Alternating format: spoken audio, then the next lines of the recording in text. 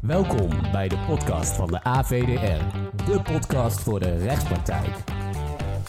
Met vandaag de gast Mijntje Lukeraat, Sander Wiggers en Frederike Leeflang. Zij gaan het vandaag hebben over lange termijn waardecreatie. Dit onder leiding van gespreksleider Theo Verbrugge. Veel plezier met aflevering 7 van de AVDR podcast.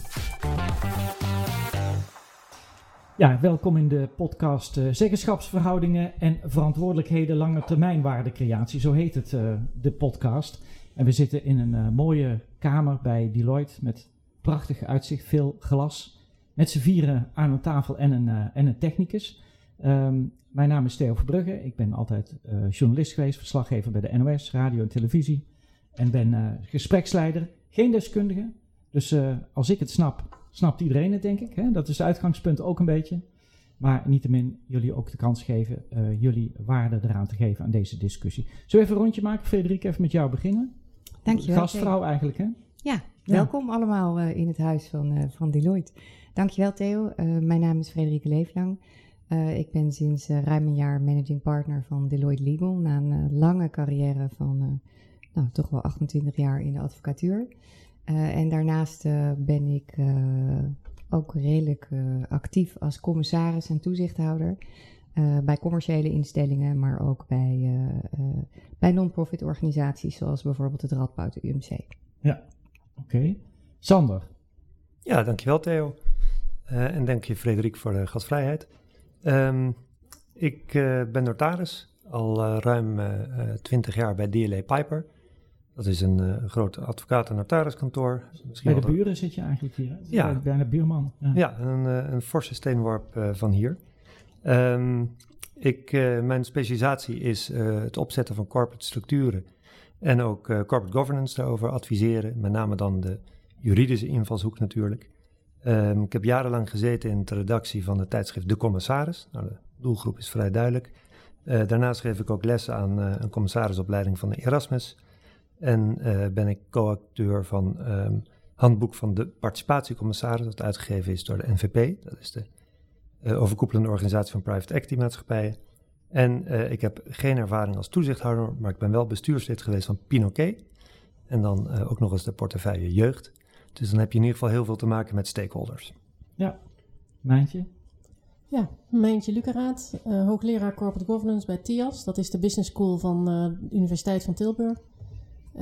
Ik ben econoom en verdiep me de laatste jaren met name ook eigenlijk in boardroom dynamics. Dus wat gebeurt er nou eigenlijk? Betekent ook dat ik een studie psychologie heb opgepakt, omdat ik als econoom daar misschien toch iets te zakelijk naar kijk. En ik ben daarnaast zelf commissaris, net gestopt bij Achmea na 10 jaar, maar nu nog steeds bij NRC, Diergaarde Blijdorp. Ik woon in Rotterdam, dus dat is hartstikke leuk. En bij Erasmus MC. Jullie mogen bijna weer open, hè? Ja, precies. Ja. Goed, de titel dus. Zeggenschapsverhoudingen en verantwoordelijkheden lange termijn waardecreatie. We mogen heel simpel beginnen. Je hebt waardecreatie dus op korte termijn en op lange termijn. En we gaan het nu op lange termijn hebben. Ja. Of is het altijd lange termijn waardecreatie uiteindelijk? Nee, je hebt een korte termijn variant en die richt zich dus echt op, bij wijze van spreken op kwartaalcijfers als je het hebt over beursgenoteerde ondernemingen. En je hebt lange termijn en dan heb je het echt over duurzaamheid ook eigenlijk, hè? Dus duurzame resultaten. En dan heb je het ook over de volgende generatie. Ja, en wat zijn duurzame resultaten, Frederike? Nou, ik denk het punt wat Mijntje net noemt, hè, volgende generaties, opvolging, maar met name ook borgen dat het bedrijf duurzaam gecontinueerd kan worden. Dus dat je ook echt goed realiseert in de strategie dat het niet gaat om de korte termijn winsten, maar dat je ook op langere termijn winstgevend blijft. En dat je het ook bijvoorbeeld bij een familiebedrijf, waar het natuurlijk eigenlijk al echt in de genen zit, dat je het kan overdragen. En ik denk ook dat het daaruit voortkomt en dat het nu ook veel meer, niet alleen bij bijvoorbeeld beursgenoteerde ondernemingen, uiteraard op grond van de Corporate Governance Code, speelt. Maar ook bij bijvoorbeeld non-profit organisaties wordt veel meer nagedacht over, ja, maar als ik nou de lange termijn in het achterhoofd houd, wie zijn we dan? Wat moeten we dan doen? En wat moeten we nu doen om dan nog te bestaan? Ja. Want zou je kunnen zeggen, het is een term die we wel kennen, maar misschien nog niet zo heel erg lang kennen. Of in ieder geval dat het een naam gekregen heeft. Nou, dat klopt. Ik denk dat het is natuurlijk pas in de governance code terechtgekomen in 2016. En dat is de nog steeds geldende governance code, dus de laatste versie. Daar is het pas in verankerd. Daarvoor was het wel, maar nu heeft het in ieder geval richting gekregen. En sindsdien ook wel in andere codes. Ik geloof in de zorgcode en nog andere codes is het ook verankerd. Dus het is inderdaad iets wat de laatste jaren en in het begin is daar ook wel mee geworsteld. Hoe moet je daar dan over rapporteren? En je ziet daar laatste tijd, en ieder jaar wordt er een monitoringscommissie aangesteld, die de governance code, de naleving van de governance code moet toetsen. Zie je ook daarin terugkomen dat daar steeds meer concreet over gesproken wordt. Mijntje. Ja, ik herken wel wat Sander zegt. Toen het in 2016 geïntroduceerd werd, toen heb ik ook een keer een artikel geschreven met als titel dat het nieuwe buzzwoord was in corporate governance. Iedereen had het erover, we vonden het heel erg belangrijk, maar eigenlijk wist niemand goed waar hij het over had. En ik had toen ook een pleidooi van dat we dat beter in moesten gaan vullen. Het wil overigens niet zeggen dat daarmee ons hele governance systeem is veranderd, want daarvoor hadden wij ook al in de code staan dat je moest richten op lange termijn aandeelhoudersrendement. En daar zat dus ook nadrukkelijk lange termijn in. We hebben al een stakeholdermodel in Nederland, wat betekent dat je verschillende belangen moet afwegen. Dus het is niet een compleet nieuw concept, maar als term is het wel inderdaad sinds 2016 pas echt in de spreektaal terechtgekomen.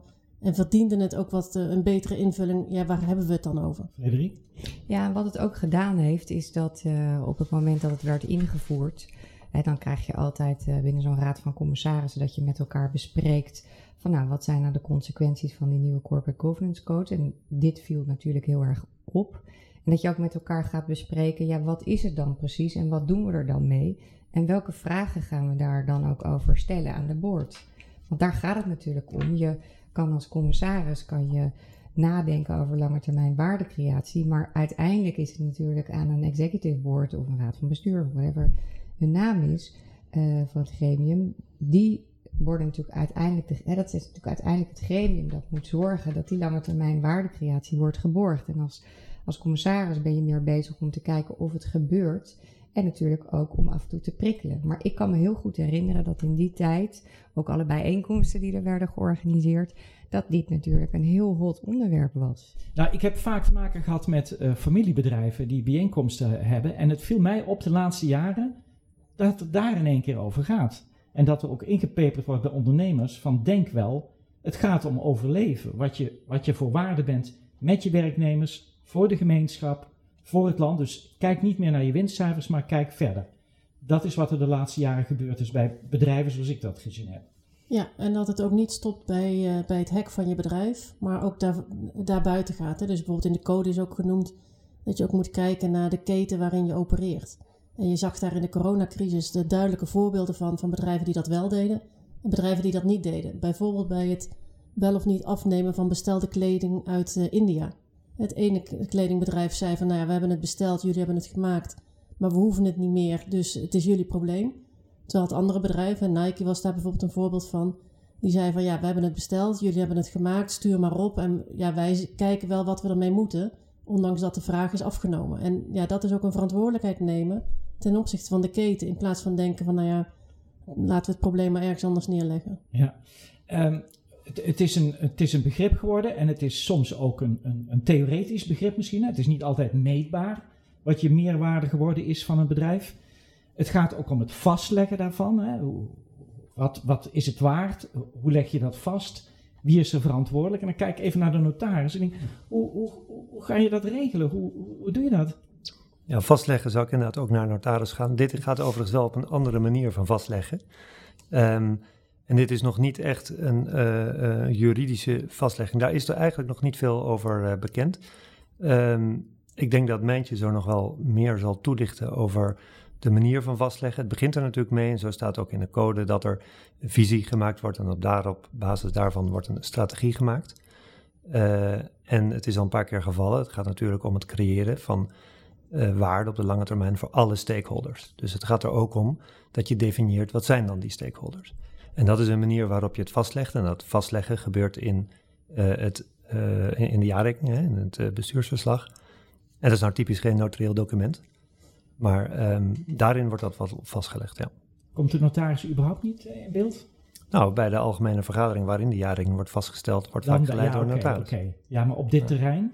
Nou, niet per se als notaris, maar we zijn er wel bij betrokken bij dit soort processen, ook om te adviseren wat je zoal in de jaarrekening moet zetten. Maar dit gaat natuurlijk niet, en dat is trouwens ook een kritiekpunt geweest van de monitoringscommissie, dat het veel meer gaat over het proces. Dat zou nou typisch iets zijn waar ik als notaris op zou duwen. Hè? Wat is nou het proces geweest?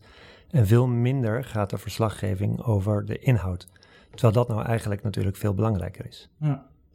Maar dat is niet een rol die ik als notaris, waar ik over zou adviseren. Ja, en de commissaris, want dan kijk ik even naar jullie. Ja, ik had nog eigenlijk een vraag aan Sander. Heb jij ook nooit verzoek gekregen om het bijvoorbeeld in een bestuursreglement op te nemen? Of als onderwerp waarover gesproken moet worden? Zeker wel. En wat je dan probeert, is taal daarin vast te leggen. Maar aan de andere kant, het wordt wel aangegeven door de cliënt zelf. Want het moet wel concreet worden. Wij geven aan wat het, zoals ik net ook zei, je geeft aan wat er als structuur in moet komen. Maar uiteindelijk het invullen wie de stakeholders zijn en wat de doelen zijn per onderdeel, dat is niet aan ons. Dat zal natuurlijk uiteindelijk de cliënt of in dit geval dan het bedrijf zelf moeten zijn. Zie jij dat anders? Nee, ik denk eigenlijk dat het heel goed zou zijn als... het is natuurlijk nu een verplichting die voortvloeit uit de Corporate Governance Code, die overgenomen is in andere codes. Het is ook niet eens echt een verplichting die je kan afdwingen. Dus het is ook aan de commissarissen, denk ik, want in antwoord op jouw vraag, om ook steeds het bestuur te vragen van hoe ga je daar dan mee om? En wie zijn dan je stakeholders? Maar om dat gesprek te faciliteren is het wel goed als er eigenlijk toch een proces is, of als het in ieder geval is vastgelegd, dat dat een onderwerp is wat besproken moet worden. Want je ziet toch dat als een onderneming dat niet wil, of als een toezichthouder dat niet wil, of denkt, ja, we kijken toch naar de korte termijn, dat het ook gewoon onbesproken kan blijven. En dat is echt zonde. Want jullie hebben er ervaring mee als commissaris. Hoe ervaren jullie dat in de praktijk? Hoe besturen daarmee omgaan? Hoe jullie als commissarissen daarmee omgaan? Nou, misschien als ik gewoon met een brede blik kijk naar bedrijven, hoe ze daarmee omgaan, dan wordt het onderwerp steeds beter gedefinieerd. Alleen het risico blijft nog steeds een beetje dat het een praatje voor de bühne is. Dus bedrijven die formuleren een missie, dat is vaak één korte zin die heel aansprekend is. Dat werken ze dan uit in kernwaarden. Ook nog steeds, daar kan je van alles bij bedenken. Je kan bij wijze van spreken de naam van het bedrijf weghalen en een ander bedrijf erin plakken en dan klopt het nog steeds. Dan komt de strategie. Nou, hoe gaan we dat dan allemaal bereiken? En dan komt zeg maar hoe je dat dan ook uitwerkt in je dagelijkse operatie. En daar zie ik vaak nog een mismatch bij bedrijven die ik onderzoek. Dat ze dat dan allemaal prachtig hebben beschreven. Ze hebben doelen opgesteld, zowel financieel, sociaal, gericht op het milieu. Maar als je dan komt bij bijvoorbeeld het beloningsbeleid, dan is nog steeds 90% gericht op financiële resultaten. En dan denk ik wel eens van ja, dan heb ik dus 10 pagina's zitten lezen over hoe belangrijk ze langetermijn waardecreatie vinden. Ze hebben daar ook doelen op gesteld. Hè. Sommige bedrijven doen dat echt heel goed, dus ik wil dat helemaal niet meteen helemaal neersabelen. Maar de volgende stap die genomen moet worden, oké, en wat betekent dat dan concreet in doelstellingen die je opneemt in het beloningsbeleid, in de cultuur van het bedrijf, inderdaad hoe je opereert ten opzichte van de keten. En dat is eigenlijk wat is het? De proof of the pudding is in the eating. Hè? Daar moet het uiteindelijk ook zichtbaar in zijn. Dus je kan wel in je bestuursreglement je missie en je kernwaarden opnemen, wat prachtig is. Maar ergens anders moet het geleefd worden. Ja, als het alleen maar voor de bühne is, dan en dat heeft is het denk geen waarde. Precies. En daarmee zie je nu ook steeds dat bijvoorbeeld om het meetbaar te maken, om erover te rapporteren, dat steeds beter gekeken wordt naar van hoe maken we het meetbaar, hoe maken we het controleerbaar. Dus ook dat wat je opschrijft, dat ook waar is. En hoe maak je bedrijven onderling vergelijkbaar. En dan, als we daar zijn gekomen, dan komen we weg van dat praatje voor de bühne. En dan hoef je het niet, wat mij betreft, bijvoorbeeld in wetgeving of in statuten of in bestuursreglementen op te nemen, want dan wordt het doorleefd. Ja, daar komen wij in dit gesprek ook op uit uiteindelijk, denk ik. Hè? Hoe we daar verder mee moeten. Ik zie jullie allebei reageren. Jullie wilden. Is jouw ervaring hetzelfde dat het bij bedrijven soms niet doorleefd is? Dat het mooi opgesteld is, maar er zitten eigenlijk weinig consequenties aan? Nee, dat is niet mijn ervaring. Want althans waar de bedrijven waar ik toezichthouder ben geweest of entiteiten, daar wordt dit wel degelijk besproken. Maar ik zie eigenlijk 2 momenten waar je, want dat was ook je vraag, hoe ervaar je dat als commissaris? waar je dat zelf ter sprake kan brengen en waar je ook zelf bij machten bent om die lange termijn waardecreatie daadwerkelijk op de tafel te krijgen. Dat is toch de strategie. En strategie kan, wat ik net ook al zei, kan korte termijn zijn, maar kan ook veel meer omvattend zijn en kan ook heel bewust de vraag stellen, ja, maar als ik nou op langere termijn nadenk, en dat kan je best opknippen in 10 jaar, in 20 jaar en 30 jaar. Wat is dan, 30 jaar is natuurlijk heel moeilijk, maar wat is dan uiteindelijk, waar staan we dan en wat doen we dan? Wat is dan onze business? Wat verwachten we dat er allemaal gebeurt? Je kan ook nog een beetje denken aan het scenario denken. Hè? Welke scenario's komen er op ons af? Dus die strategiediscussie is iets waar commissarissen natuurlijk heel nadrukkelijk bij betrokken zijn. En een andere plek waar het kan, is in de remuneratiecommissie.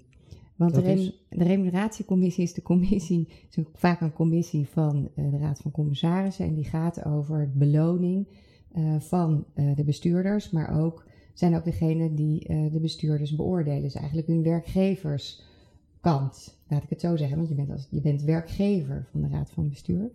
En daar kan je natuurlijk ook heel duidelijk vaststellen of lange termijn waardecreatie een plek heeft in het hoofd van het bestuur, maar ook meetbaar kan worden gemaakt door KPI's. Dat kan zijn bijvoorbeeld op het onderwerp van successie, maar kan ook op het onderwerp van diversiteit en inclusie zijn. Wat echt ook een onderwerp is wat thuis hoort in lange termijn waardecreatie. Dus hoe kan je het meetbaar maken? Hoe denken jullie erover? Ik kan daar niks zinnigs over zeggen. Maar toch probeer je het? Nee, maar het punt is wel dat het meetbaar maken, daar gaat het om. En als je ook kijkt naar, en ik vond het een ontzettend goed voorbeeld van Mijntje.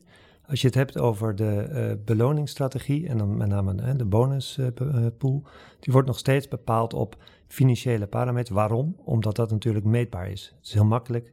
De een heeft beter gedaan dan de ander, want er staat een hoger cijfer. En dat is bij het bereiken van dit soort doelen, die lange termijn waardecreatie, veel moeilijker. En dat zal je dus een plek moeten geven in alle policies die je moet hebben. En dan kom je ook makkelijker tot de conclusie, tot het toezicht houden op die implementatie van de lange termijn waardecreatie. Want daar gaat het natuurlijk om. Als je even kijkt naar de vragen waaraan je toetst of er sprake is van goed toezicht, dan heeft dat te maken in ieder geval met informatievoorziening vanuit het bestuur aan de Raad van Commissarissen. En anderzijds moet de Raad van Commissarissen zich zoveel mogelijk inspannen om die informatie te krijgen. En die lange termijn waardecreatie, als je daar concrete en meetbare doelen aan hebt, en iedere keer maak je je visie en je strategie bekend tijdens de vergaderingen, deel je dat uit en van tevoren laat je het bestuur daarover terugrapporteren, dan krijg je een veel consistenter toezicht op ook dit deel van de strategie en van het beleid. Ja, denken jullie dat ook? Ja, dat denk ik zeker. Maar ik denk dat die meetbaarheid en die controleerbaarheid ook echt super belangrijk is, omdat het ook als commissaris, maar ook als buitenstaander, dus ook op de aandeelhoudersvergadering voor de aandeelhouder, maar ook voor de werknemers als andere stakeholders of de maatschappij, is het soms gewoon heel moeilijk om zeker te weten dat wat er staat, dat klopt. En wij zijn wel al heel erg goed gewend in het meetbaar maken van financiële doelen. Onze hele jaarverslaggevingsregels die zijn klip en klaar. En nu zijn er, ik geloof dat er iets van 200 initiatieven bezig zijn om die niet-financiële maatstaven in te vullen. En dan zou het wel mijn voorkeur zijn dat je die twee samenneemt. Want wat mij betreft gaan die financiële waardecreatie is ook nog steeds een vorm van waardecreatie. Maar je moet ook laten zien waar die niet-financiële waardecreatie zit. Of misschien zelfs waar de vernietiging zit. Dus dat je daar ook verantwoordelijk voor bent. En dat meetbaar maken en zo daar ook op te kunnen sturen, daar zijn we nog lang niet. En zolang alle bedrijven dat op hun eigen manier doen, ja, dan krijg je misschien uiteindelijk wel dat je het intern daarop kan sturen als Raad van Commissarissen. Omdat je inderdaad, wat Sander zegt, je ziet de stapjes die genomen worden. Je hebt vertrouwen in het proces, hoe dat gedaan wordt. En dan kan je daar ook op sturen. Alleen als je als buitenstaande bedrijf met elkaar wil vergelijken, van doet hij het nou goed eigenlijk? En doen ze wat ze beloven dat ze zouden gaan doen? Dan wordt dat gewoon heel moeilijk. Dus mijn pleidooi is ook echt wel dat er een internationale standaard komt van hoe rapporteer je en maak je dat soort dingen meetbaar. En dan is CO2-uitstoot misschien een goed voorbeeld. Dat is dan nog het meest meetbare. Relatief misschien het meest makkelijk, omdat je daar gewoon standaard maten voor kan nemen. Maar wat doe je met dingen als gelijkheid of diversiteit inderdaad? Of het ontwikkelen van je medewerkers. Of je inderdaad wel of niet voor de keten zorgt van de mensen die je producten leveren. Jij zegt dat moet eigenlijk internationaal gebeuren, hè? Dat we dat allemaal hetzelfde meten. Zit daar, waar komen de trendgevoelige initiatieven vandaan? Zijn Amerikaanse bedrijven toonaangevend of zijn bepaalde overheden toonaangevend? Is het Westen dat heel erg hier in Europa? Of waar wordt de trend gezet wat dat betreft? Wie is leading in deze? Waar kunnen we dat van verwachten? Nou, het probleem is wel dat er te veel initiatieven zijn. Dus je had het World Economic Forum met een geweldig initiatief, maar je hebt ook de International Accounting Standards Board is bezig, je hebt de Europese Unie die is bezig, er zijn in Amerika initiatieven. Dus wie moet het voortouw? Ze nemen dus allemaal het voortouw en langzaamaan vallen natuurlijk initiatieven af, want die zijn gewoon te klein. Maar het nadeel blijft dat als je straks 20 grote initiatieven hebt, zie daar nog maar eens een soort van goeie uit te halen. Die houden we met elkaar aan. Dus ik ben zelf wel fan van de Integrated Reporting Framework. En ook daar Wat is dat? Die zijn al veel langer bezig met het rapporteren over wat Sander bijvoorbeeld straks ook zei, dat je moet weten wat je stakeholder beweegt. Dus bijvoorbeeld het opstellen van een materialiteitsmatrix. En dat is niets meer en niets minder dan aan te geven wat vinden wij als bedrijf heel belangrijk en wat vinden onze stakeholders heel belangrijk. En als je die een soort plot op een soort grafiekje, dan komen daar automatisch rechts in de bovenhoek de onderwerpen uit die we dus allemaal heel belangrijk vinden. En daar ga je je dus op richten. Ja. Ik hoor je straks ook zeggen, jij was het geloof ik van, het moet niet van de wetgever afkomen dit. Nou, dat zei ik niet, want ik vind dat eigenlijk best wel een goed idee. Ik geloof dat Mijntje daar niet zo'n enorme voorstander van is. Er is al een initiatief geweest van een aantal hoogleraren die daarvoor hebben gepleit. Voor de duidelijkheid, daar zat Mijntje niet tussen. En ik vind dat geen slecht plan om dat op te nemen in de wet. Het nadeel is dat het heel abstract blijft en waarbij er echt nog wel invulling nader moet worden gegeven aan dat begrip. Maar dat hoeft niet per se in de wet te gebeuren, die nadere invulling. Dat gebeurt natuurlijk door de literatuur en door de jurisprudentie daarover. Eigenlijk zie je daar hetzelfde wat er gebeurt over het vennootschappelijk belang.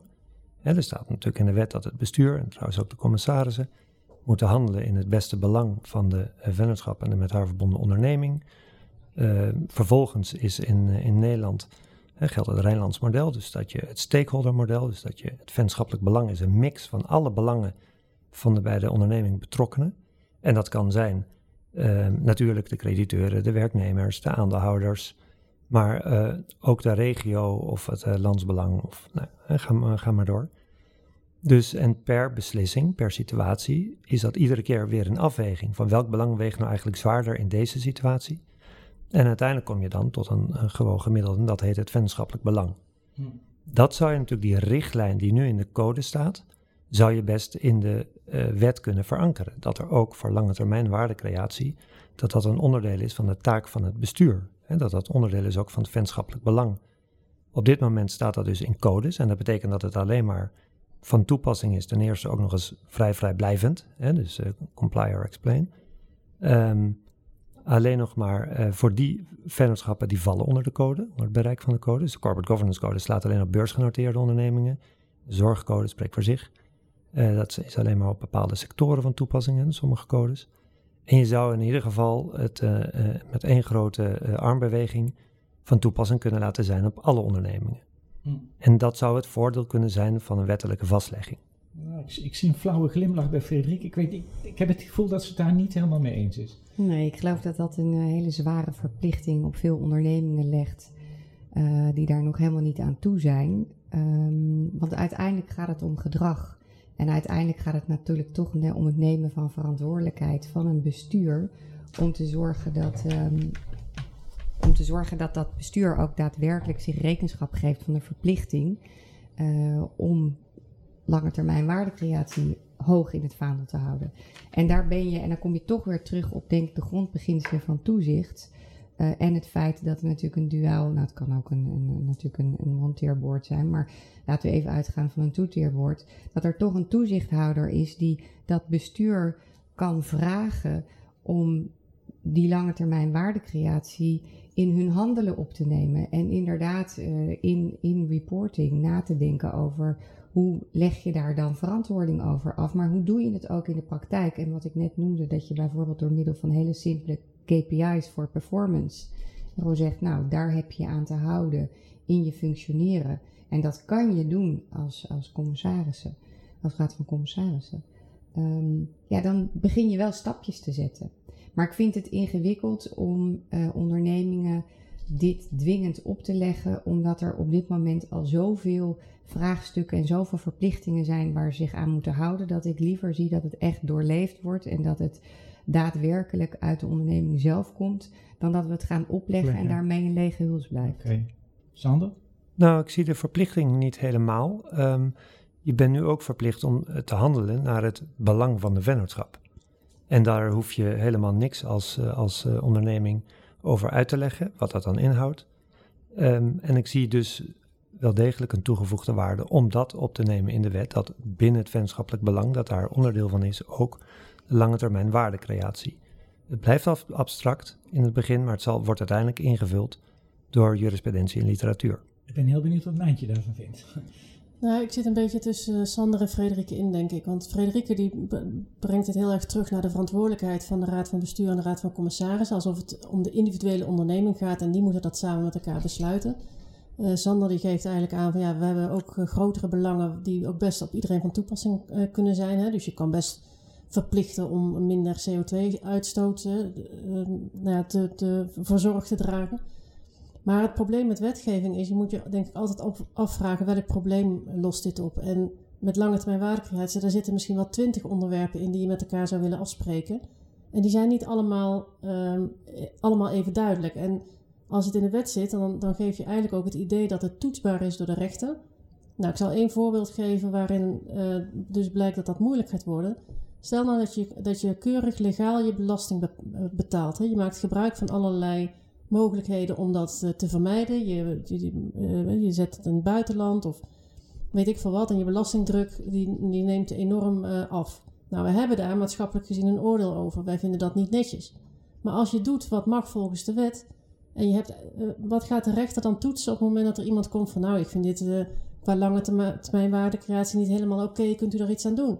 Ja, die rechter zal zeggen, ja, dan moet je de belastingwetgeving aanpassen, want ze doen wat ze mogen. Dus ik denk dat voor wetgeving gewoon ontzettend moeilijk is om. En dan is het nog maar 1 onderwerp, hè? Want we hebben Ik vind het heel ingewikkeld worden, ja. Ik zie dus het somber in eigenlijk. Ik denk dat die wetgeving lost dat probleem dus gewoon niet op. Wat niet wegneemt dat je wel dingen beter af kan dwingen. Want ik denk dat ook de groep hoogleraren met dat voorstel, die irriteren zich ook aan het praatje voor de bühne. Prachtige mooie woorden over de missie en de visie en de kernwaarden, maar vervolgens een beloningsbeleid wat de hele andere kant op gaat. Dus daar zit de irritatie. Nou, die irritatie die moeten we oplossen. Maar wat betreft het beloningsbeleid is er een nieuwe regelgeving die maakt dat ook de aandeelhouders daar vragen over kunnen stellen. Veel meer dan tot voorheen. En ik denk dat je eigenlijk.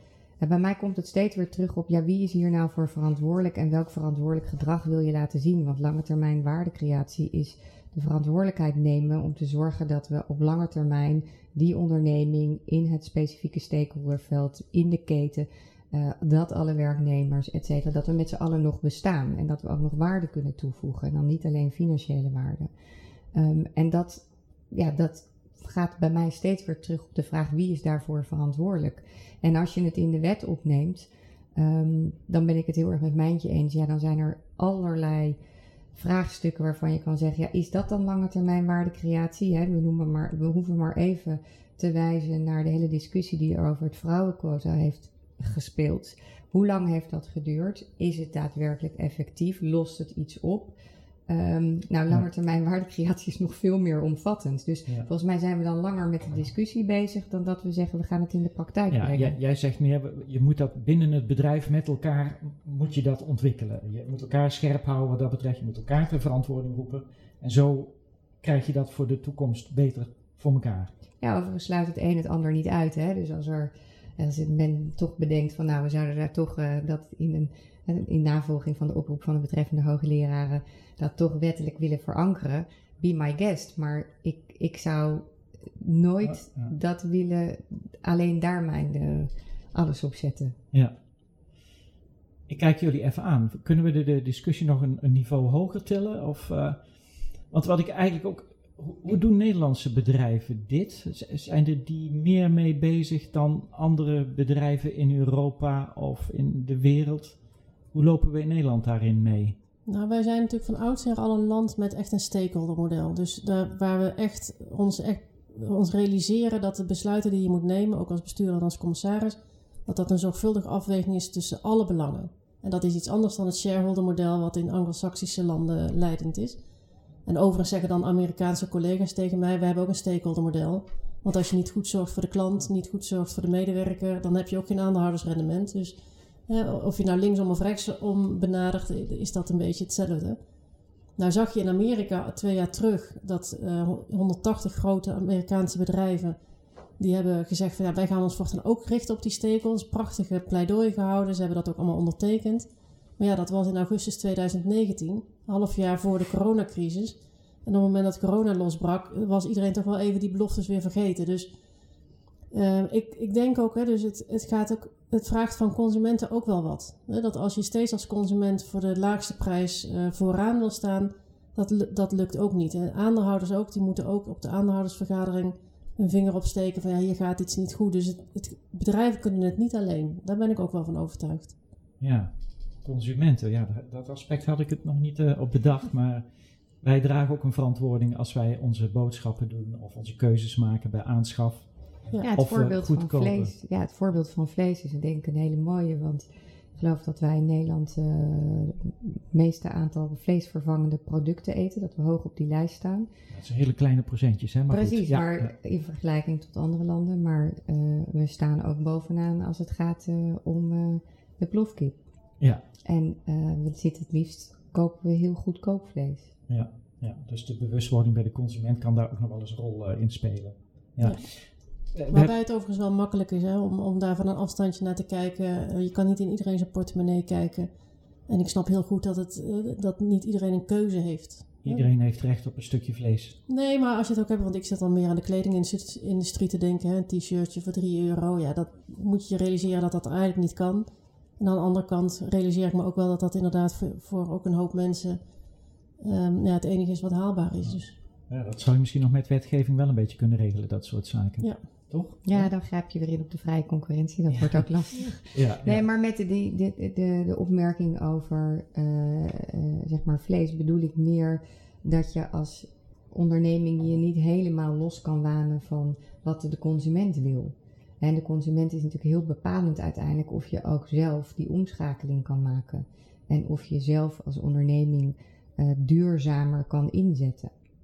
Dat is heel erg moeilijk, want uiteindelijk als je een keuze moet maken tot, als duurzaamheid dan in lange termijn waardecreatie heel belangrijk is voor die betreffende onderneming, maar als je de keuze moet maken, nou dit verdienmodel is niet feasible, dat is niet realistisch meer, dan zal een raad van bestuur ook zeggen, of een bestuurder die daar zit, dit ga ik toch niet doen. Ja. Dus dit is een hele ingewikkelde squeeze waarin je zit en dat betekent dus ook dat je moet kijken of je die ruimte hebt en dat we ook voortrekkers moeten hebben binnen Nederland. En die hebben we gelukkig. Ja, dat wou ik ook een beetje, want je noemde straks familiebedrijven zijn er zich vaker bewust van. Hè? Die zijn er al langer mee bezig. Hebben we goede voorbeelden? Nou, ik denk dat familiebedrijven zijn in staat om ook na te denken dat het even allemaal wat minder kan. Omdat zij als familie ook dan zeg maar de sterkste schouders hebben. En daar is de aandeelhoudersdruk is minder. Is minder groot, want uiteindelijk zijn ze dat zelf. En daar gaat het heel erg, als je het hebt over lange termijn waardecreatie, over opvolging.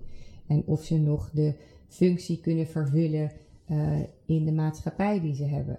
Dus er zijn enkele bierbrouwers, kleinere, die daar heel bewust mee bezig zijn. En die ook die omschakeling maken naar, misschien moet het niet allemaal alcohol zijn, maar misschien zijn het ook andere drankjes. En zorgen we wel dat we op de lange termijn ook nog bestaan. Ja.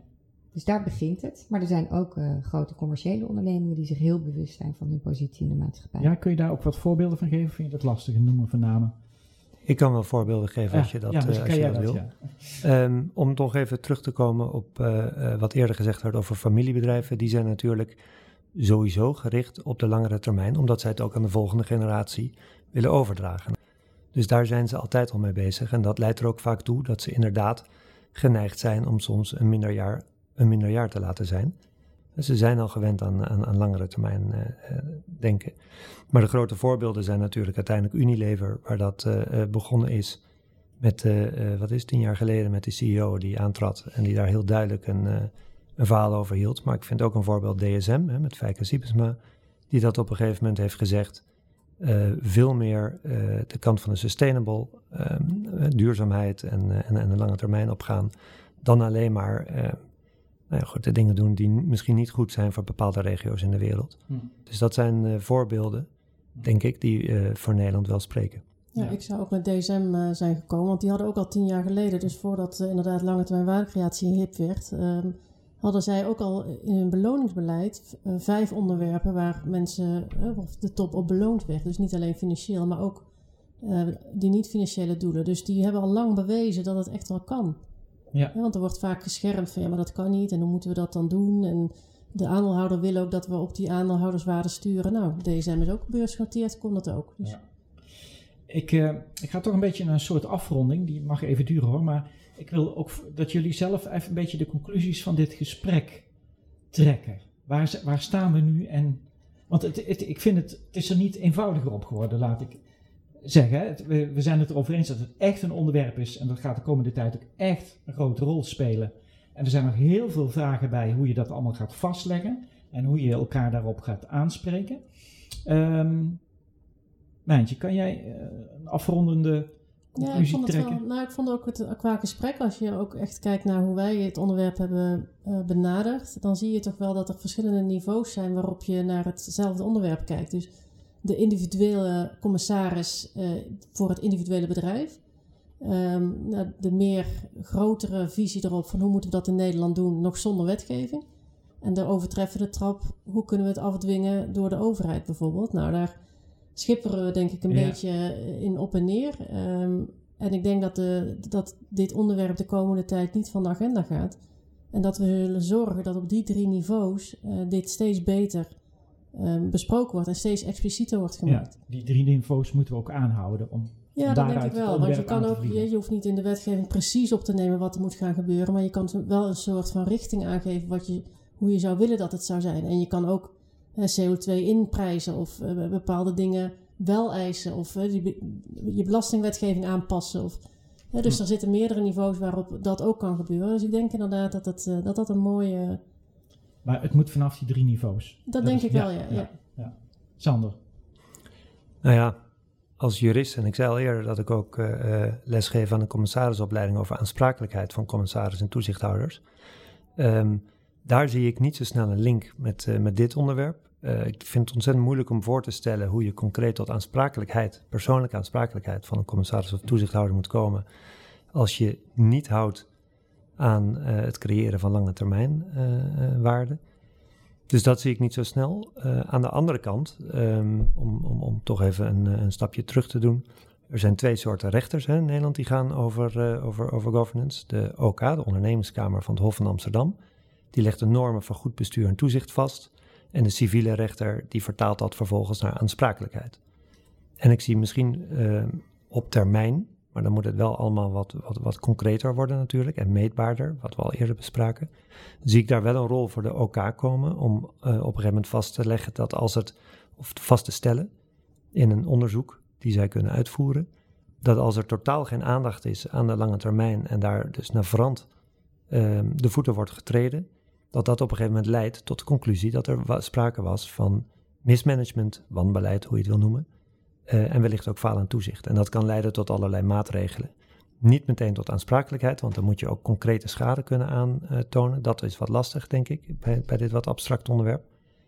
Maar daar zie ik uiteindelijk nog wel een toekomst voor dit onderwerp. Als je het dan hebt over aansprakelijkheid en het vastleggen van de governance. Nog naast het vastleggen in de wet, wat ik nog steeds een goed idee vind. Maar Sander, even een kleine aanvulling. Want je zou natuurlijk wel, zeg maar, die aansprakelijkheid op het moment dat, zeg maar, dat wat ze beloven, die missie en die visie, en als dat niet klopt met wat ze uiteindelijk doen, dus die mismatch tussen belofte en daadwerkelijk iets doen, daar kan ik me nog wel voorstellen dat je op een gegeven moment aansprakelijk wordt gesteld. De vraag is wat dan de wettelijke norm is. Nee, maar die heb je zelf dan vastgelegd. Want je hebt zelf in je missie en je visie vastgelegd, dit wil ik doen, dit beloof ik dat ik doe. Maar uiteindelijk doe je iets compleet anders. Dan heb je toch eigenlijk je aandeelhouder ook verkeerd geïnformeerd. Verkeerde beloften voorgelegd, die je niet bent nagekomen. Dus daar zie ik nog best wel als dat praatje voor de bühne, dat is mijn pleidooi, denk ik. Daar wil ik van af. Je moet niet meer met loze beloftes komen. laat maar zien dat je het ook gedaan hebt. En als dat niet klopt, en je wist dat, dan kan ik me best voorstellen dat daar nog eens een keer een haakje zit voor aansprakelijkheid. Ik vind het heel moeilijk om me voor te stellen dat een individuele partij kan aantonen dat ze daardoor schade hebben geleden. Nog los van het feit dat het beloofd is, tussen aanhalingstekens, in een jaarverslag of in een visiedocument, om vervolgens aan te tonen dat je daardoor schade hebt geleden, dat je hebt gehandeld op basis daarvan en dat je dus op basis van verkeerde verwachtingen schade hebt geleden. Dat vind ik heel lastig. Maar om je tegemoet te komen, ik zie het wel degelijk, zoals ik net ook zei, bij de OK, bij de ondernemerskamer, een onderdeel zijn van de normen van goed bestuur en de maatstaven van good governance in Nederland. Goed. Ja, als je daar... tot slot, Frederik. Ja, misschien daar nog heel even iets over concluderend. Als je daar afzonderlijk naar kijkt, zal het beloven in een missie, in een visie, dat je iets doet en je hebt het niet gedaan, dat zal juridisch heel lastig zijn. Inderdaad, wat is dan de schade? Maar ik denk als het in een bredere context gebeurt en als blijkt dat je als onderneming op meerdere fronten niet doet wat je hebt beloofd te doen, dat je inderdaad in een zaak bij de OK, als er een verzoek tot een enquête wordt gevraagd, dat het kan zijn dat de OK tot de conclusie komt dat er sprake is van wanbeleid. En het voordeel van de OK is natuurlijk ook dat je daar ook lekenrechters hebt. Hè? In de zin dat een aantal van de raden die daar zitten ook daadwerkelijk uit het bedrijfsleven komen of zelf commissaris zijn. Dus ook weten wat het is om hiermee om te gaan. Dus ik denk dat dat een hele interessante insteek is. Dan afrondend, als je toch kijkt naar hoe zou je dit kunnen veranderen langs die 3 assen, dan beginnend bij de as van, en dat is denk ik voor mij ook steeds de belangrijkste as, van het klein houden. Wie zijn er nou voor verantwoordelijk? Dan moet je altijd afvragen, wat ligt er in je eigen invloedssfeer? Wat kan je zelf veranderen? En hoe kan je afdwingen dat dat veranderd wordt? Waarom? Omdat we allemaal weten dat die norm en die zekere zin, ik doe nu tussen aanhalingstekens, verplichting tot lange termijn waardecreatie, die is er. En ik denk dat wij met z'n allen ook gehouden zijn om na te denken over de toekomst en de sustainable toekomst voor alle ondernemingen, maar ook de maatschappij. En dat betekent dus dat als iets in je eigen invloedssfeer ligt, dat je het ook moet gaan veranderen. Nou, dat kan je doen vanuit de rol van bestuurder. Dat kan je doen vanuit de rol van commissaris, wetgever, hoogleraar. En dat kunnen wij ook doen door dit soort onderwerpen bespreekbaar te maken. Ik dank jullie wel voor het gesprek. Ik heb er wat van geleerd. Ik hoop jullie ook. En ik hoop zeker dat de luisteraar er wat van geleerd heeft. Want daar deden we het ook vooral voor. Dank jullie wel en dank voor de gastvrijheid hier bij het debat. Bedankt voor het luisteren naar deze aflevering van de AVDR-podcast. Check de website www.avdr.nl voor meer unieke content voor de rechtspraktijk. Nogmaals bedankt en tot de volgende aflevering.